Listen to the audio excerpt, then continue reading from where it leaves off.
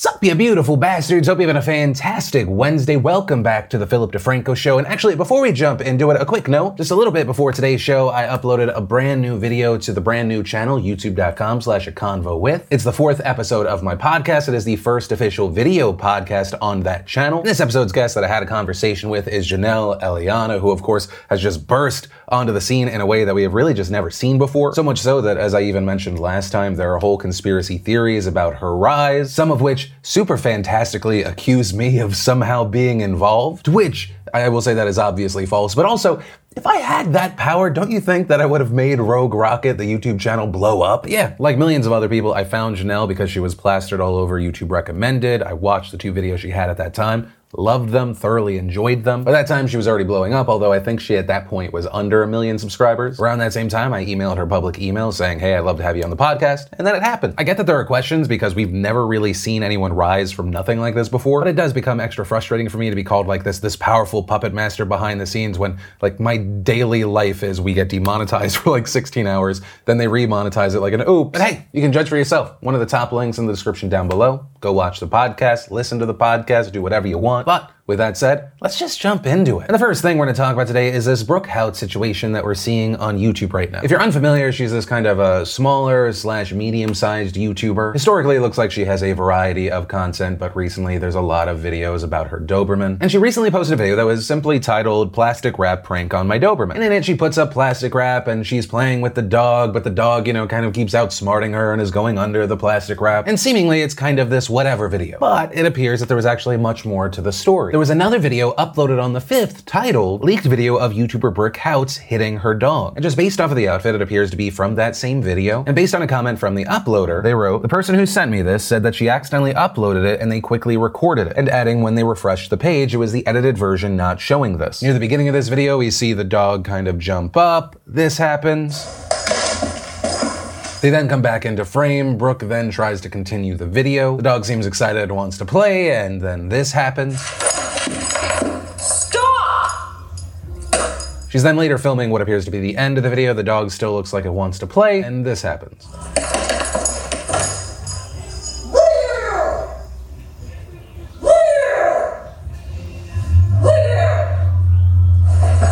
And while that was posted on the 5th, it really didn't start blowing up until last night, thanks to people sharing the video on Twitter. You had a lot of people enraged saying that someone should or that they were going to call the authorities. People demanding that her account be taken down, which actually on the note of accounts going down, her Twitter was down for a little, but then did come back and she posted, writing to everyone who has been commenting on my social media as of recently, then including 4 screenshots of a statement, and among other things saying, I apologize to anyone who has been affected negatively by the footage. Regarding that footage, she says, on the day in particular that the video was filmed, and actually this past week, things in my outside life have been less than exceptional. I am not going to play the victim card or anything of that sort, but I do want to point out that I am rarely as upset as what was shown in the footage. The bubbly, happy-go-lucky Brooke that you often see in my videos is typically an accurate representation of me, but it's obvious that I'm playing up my mood in this video when I'm clearly actually frustrated. Then going on to say this does not justify me yelling at my dog in the way that I did, and I am fully aware of that, saying she shouldn't have gotten as angry, she shouldn't have raised her voice and yelled at him, then adding, however, when my 75-pound Doberman is jumping up in my face with his mouth open, I do, as a dog parent, have to show him that this behavior is unacceptable. But I want to make it known, regardless of what my dog does, I should not have acted that way towards him. She goes on to say that she is not a dog abuser or animal abuser in any way, shape, or form, saying anyone who has witnessed or heard true animal abuse will be able to clearly see that. And going on to say, I know people are going to say you don't know how he really feels, and this is true, but if he was audibly and physically in pain, it would be a different story. And then adding, I also did not spit on my dog, but I understand how it could look like I did. Adding, did I get in his face and take unnecessary actions towards him? Yes, I did, and that was not the way I should have handled the situation. Did I spit on my dog? No. She then goes on to say that she and her family are in the process of getting him training, but adding that it's very expensive and essentially saying she couldn't do group training because there was another dog that bit her Doberman and now he acts a certain way. But adding, that being said, I know I personally can learn more effective techniques to get his energy out and keep him disciplined as well. She then goes on to talk about how good of a relationship she has with her dog, adding, I'm sorry that my actions in that particular moment did not reflect that. Also regarding why she deactivated her Twitter, she said she was doing that for her own mental health and no other reason besides that. I didn't think it was was necessary for me to be reading those comments at that time. And closing, lastly, I don't want to make this statement seem like it's me defending myself because that is not my goal. I do want to point out what actually happened though. My intent by explaining the situation is to give those of you who are rightfully angry with me the explanation that you deserve. I am getting my dog into training and I'm looking at ways to improve how I personally train him at home. On a serious note, I love you guys and I want to thank you for pointing out things that you think are wrong and discussing them because the world needs more of that. I hope you give me the chance to prove that these statements about myself do align with my actions. But that was not met well at all, and the story actually continued to blow up even more. Many not believing that in that moment she did not spit on the dog. In addition to more people saying that they were willing to contact the authorities, you even had people like a fellow YouTuber Ethan Klein tweeting, "I'm in LA and will literally buy your dog from you, name any price, he really does need a new home." You also had people calling her a hypocrite and a liar, not only because they didn't believe, this apology, but because some people went through her archive and found when she said things like this. Dogs do not respond well to punishment training where there's like a punishment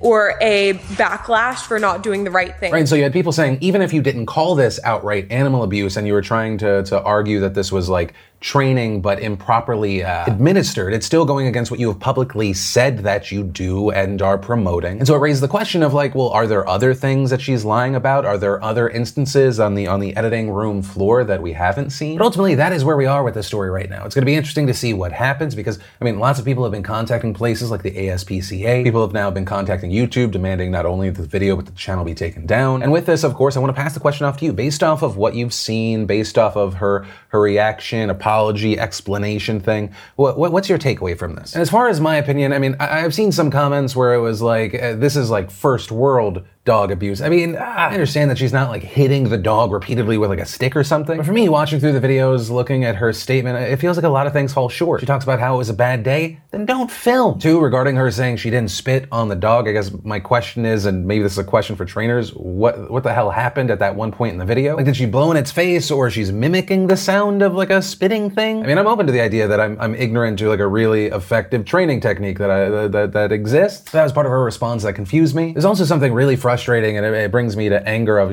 she's seemingly annoyed by this dog being so high energy, but she was the one in the video making it so high energy. She's like, chase me, look, we're filming, it's fun, I'm gonna get views from this. And then the moment that it doesn't suit her, it seems like all of a sudden there's anger and things get physical. Right? And you know how trained or untrained this dog that you're getting worked up for a video is. It's not like you randomly stumbled across this dog. But I guess the main thing is just looking at all of it. It made me angry and disgusted. And here's the thing though. I know that I ask people in general, what are your thoughts to any dog trainers out there or people that are like super experienced in this? Because I've never owned a Doberman. Is anything like what we witnessed normal? It really doesn't feel it despite some of the comments I see saying otherwise. Yeah, that's where I'll leave that one. Then in online entertainment news that I think really puts some fire underneath Netflix and any other potential competitor out there. We already knew that Disney was going to be releasing their Netflix competitor, Disney Plus, but what they announced yesterday was a Disney bundle. In this bundle, you can get Disney Plus, ESPN Plus, and the ad version of Hulu for just $12.99 a month, which is really just massive news. And I mention this bundle because that seems even more specifically geared to be the Netflix competitor. Additionally, if you have just specific tastes and you don't need, all the other stuff, you can just get Disney Plus also for $6.99 or $69.99 a year. The main point, I'm mainly excited because I think this is going to make the online space far more interesting. More competition hopefully breeds more innovation, or maybe just weird swings, which on that note, a headline you might have seen today, Home Alone reboot coming to Disney Plus. This appears to be based off of on a Tuesday earnings call, Bob Iger,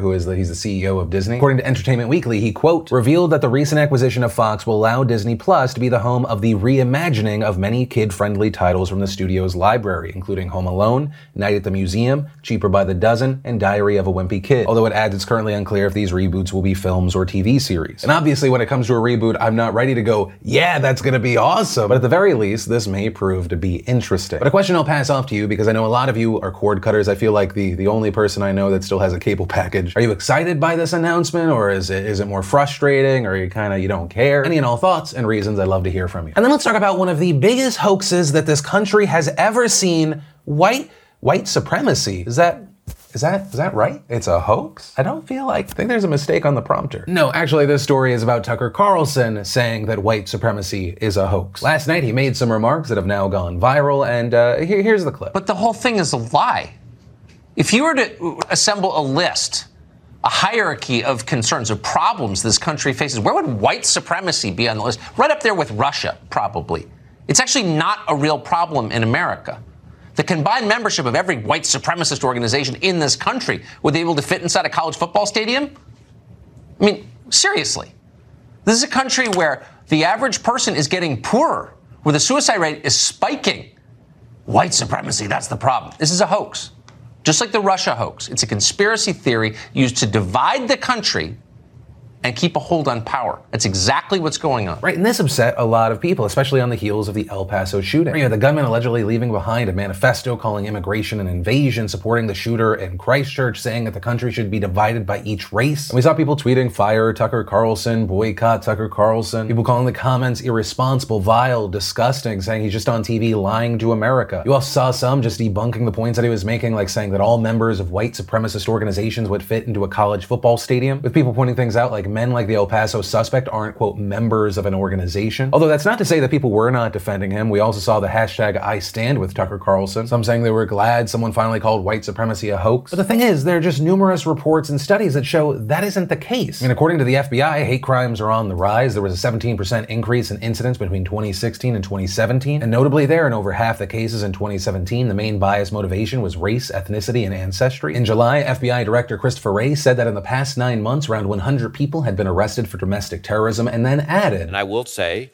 that a majority of the domestic terrorism cases that we've investigated are motivated by some version of what you might call white supremacist violence, but it includes other things as well. Even recently, even over the weekend, in the FBI statement regarding the 2 tragic shootings, they said that the attack in El Paso, quote, underscores the continued threat posed by domestic violent extremists and perpetrators of hate crime. And it doesn't matter that you feel like white supremacy is a hoax because, I mean, you don't know any white supremacists. The data is the data, and the warning from the FBI is there, so it raises the question of, well, why are you denying it? Does it come from a place of ignorance, or is there intent, motive, calculation? Right, and so on that note, I pass the question off to you. What are your thoughts here? And the last thing we're to talk about today is this huge news coming out of Honduras. So yesterday in Honduras, thousands of protesters took to the streets of the capital city to call for President Juan Orlando Hernandez to step down. The demonstration ultimately became violent when protesters clashed with the police. Police fired tear gas and water cannons at the protesters, who reportedly responded by attacking police with sticks and stones. In all of this, it was also reported that 3 businesses caught fire during the protest. But of course, there's the question of, well, why is there a protest? And also, why do these protesters want the president to resign? And the answer is because on Friday, U.S. federal prosecutors filed a document in the Southern District of New York alleging that the president of Honduras received $1.5 million in drug money during his campaign for president in 2013. And according to the reports, the court filing said that Hernandez worked with his brother, former Congressman Tony Hernandez, and the previous president of Honduras to, quote, use drug trafficking to help assert power and control in Honduras. And going on to say that prosecutors claim that both the president and former president received money from drug traffickers in the form of cash bribes to Honduran officials, as well as gifts and favors to local politicians. The AP also reported that the court filing also alludes to multiple payments of $1 million or more from drug dealers to the former president as well. And actually, also of note here, back in 2017, the former president's son was sentenced to 24 years in prison in the United States for drug trafficking. Now, the president's office responded to the recent allegations on Twitter Saturday, saying that Hernandez categorically denies the false and perverse accusation. And later in the day, Hernandez himself responded to the filings in a press conference where he claimed that the allegations were actually made by drug dealers who were trying to retaliate against him, saying, quote, the drug traffickers are looking for revenge against the only president who's done what he's needed to do, and adding, these are false accusations made by a drug trafficker. Now, the allegations in this new court filing are clearly very serious, but they also don't come as a complete surprise. Back in May, U.S. federal court documents revealed that Hernandez and some of his advisors were the subjects of a DEA investigation. Right, and that announcement was a big deal because it caused many to cast doubt on the United States' relationship with Honduras. If you don't know, the U.S. government is a strong supporter of Hernandez and his administration. They've given the country millions of dollars to stop cocaine from going from Central and South America to the United States. But again, the allegations shouldn't come as a surprise to the United States, and that's because the filings made on Friday are part of the pretrial documents in a case against the current president's brother, Tony Hernandez, who notably was arrested in Miami back in November of 2018 and charged with trafficking thousands of kilos of cocaine to the United States, with prosecutors reportedly describing Tony as, quote, a violent multi-ton drug trafficker who has a lot of influence and power over high-level officials in Honduras. Also, prosecutors claim that Tony Hernandez had directed Honduran National Police to escort his cocaine through international waters and airspace, also saying that he directed directed the police to murder a rival drug trafficker and later appointed a police officer who murdered a rival drug trafficker to the chief of police. And since the arrest of his brother, President Hernandez has come under increased pressure. In fact, yesterday's protests are not the first demonstrations against Hernandez or the first protests calling for him to step down. Back in April, protesters in the Capitol launched anti-government demonstrations opposing proposed health and education reforms, which the protesters said could lead to mass layoffs of teachers and doctors. Those protests also became violent and hundreds of people had to be evacuated from buildings in the Capitol that had been set on fire. Then in June, we saw Hernandez deploy the military after protests in the Capitol against the reforms again became violent. And then a few weeks after that, the military received a ton of backlash after they opened fire on students protesting the same reforms and calling for Hernandez to resign. Others have also criticized Hernandez as becoming increasingly authoritarian in recent years, specifically noting the fact that he changed the constitution of the country so he could be elected to another 4-year term in 2017. But on the other side of that, after the election, the U.S. State Department still certified that Honduras met good governance benchmarks. This despite the fact that Honduras was reportedly in turmoil over what was believed to be a fraudulent election. The State Department also formally recognized Hernandez as president after the 2017 election, despite calls from Congress and others to hold a new election. And according to reports, 31 people died in a wave of protests accusing Hernandez of corruption and electoral fraud in the weeks before and after his inauguration. But since then, Hernandez has just increased his efforts to repress his critics and human rights activists. But that's some of the background, the build-up, what we're seeing now. As far as what happens from here, that's going to be interesting to see. Some experts think that the new allegations could undermine U.S. relations with Hernandez, right? Because right now, Hernandez and his government are already under pressure by the Trump administration to stop the flow of tens of thousands of Hondurans who are fleeing poverty and violence. But for now, we're going to have to wait and see. And that's where I'm going to end today's show. Thank you so much for watching. Also, if you're not 100% filled in right now, if you want to watch and or listen to my brand new podcast, you can click or tap right there. Or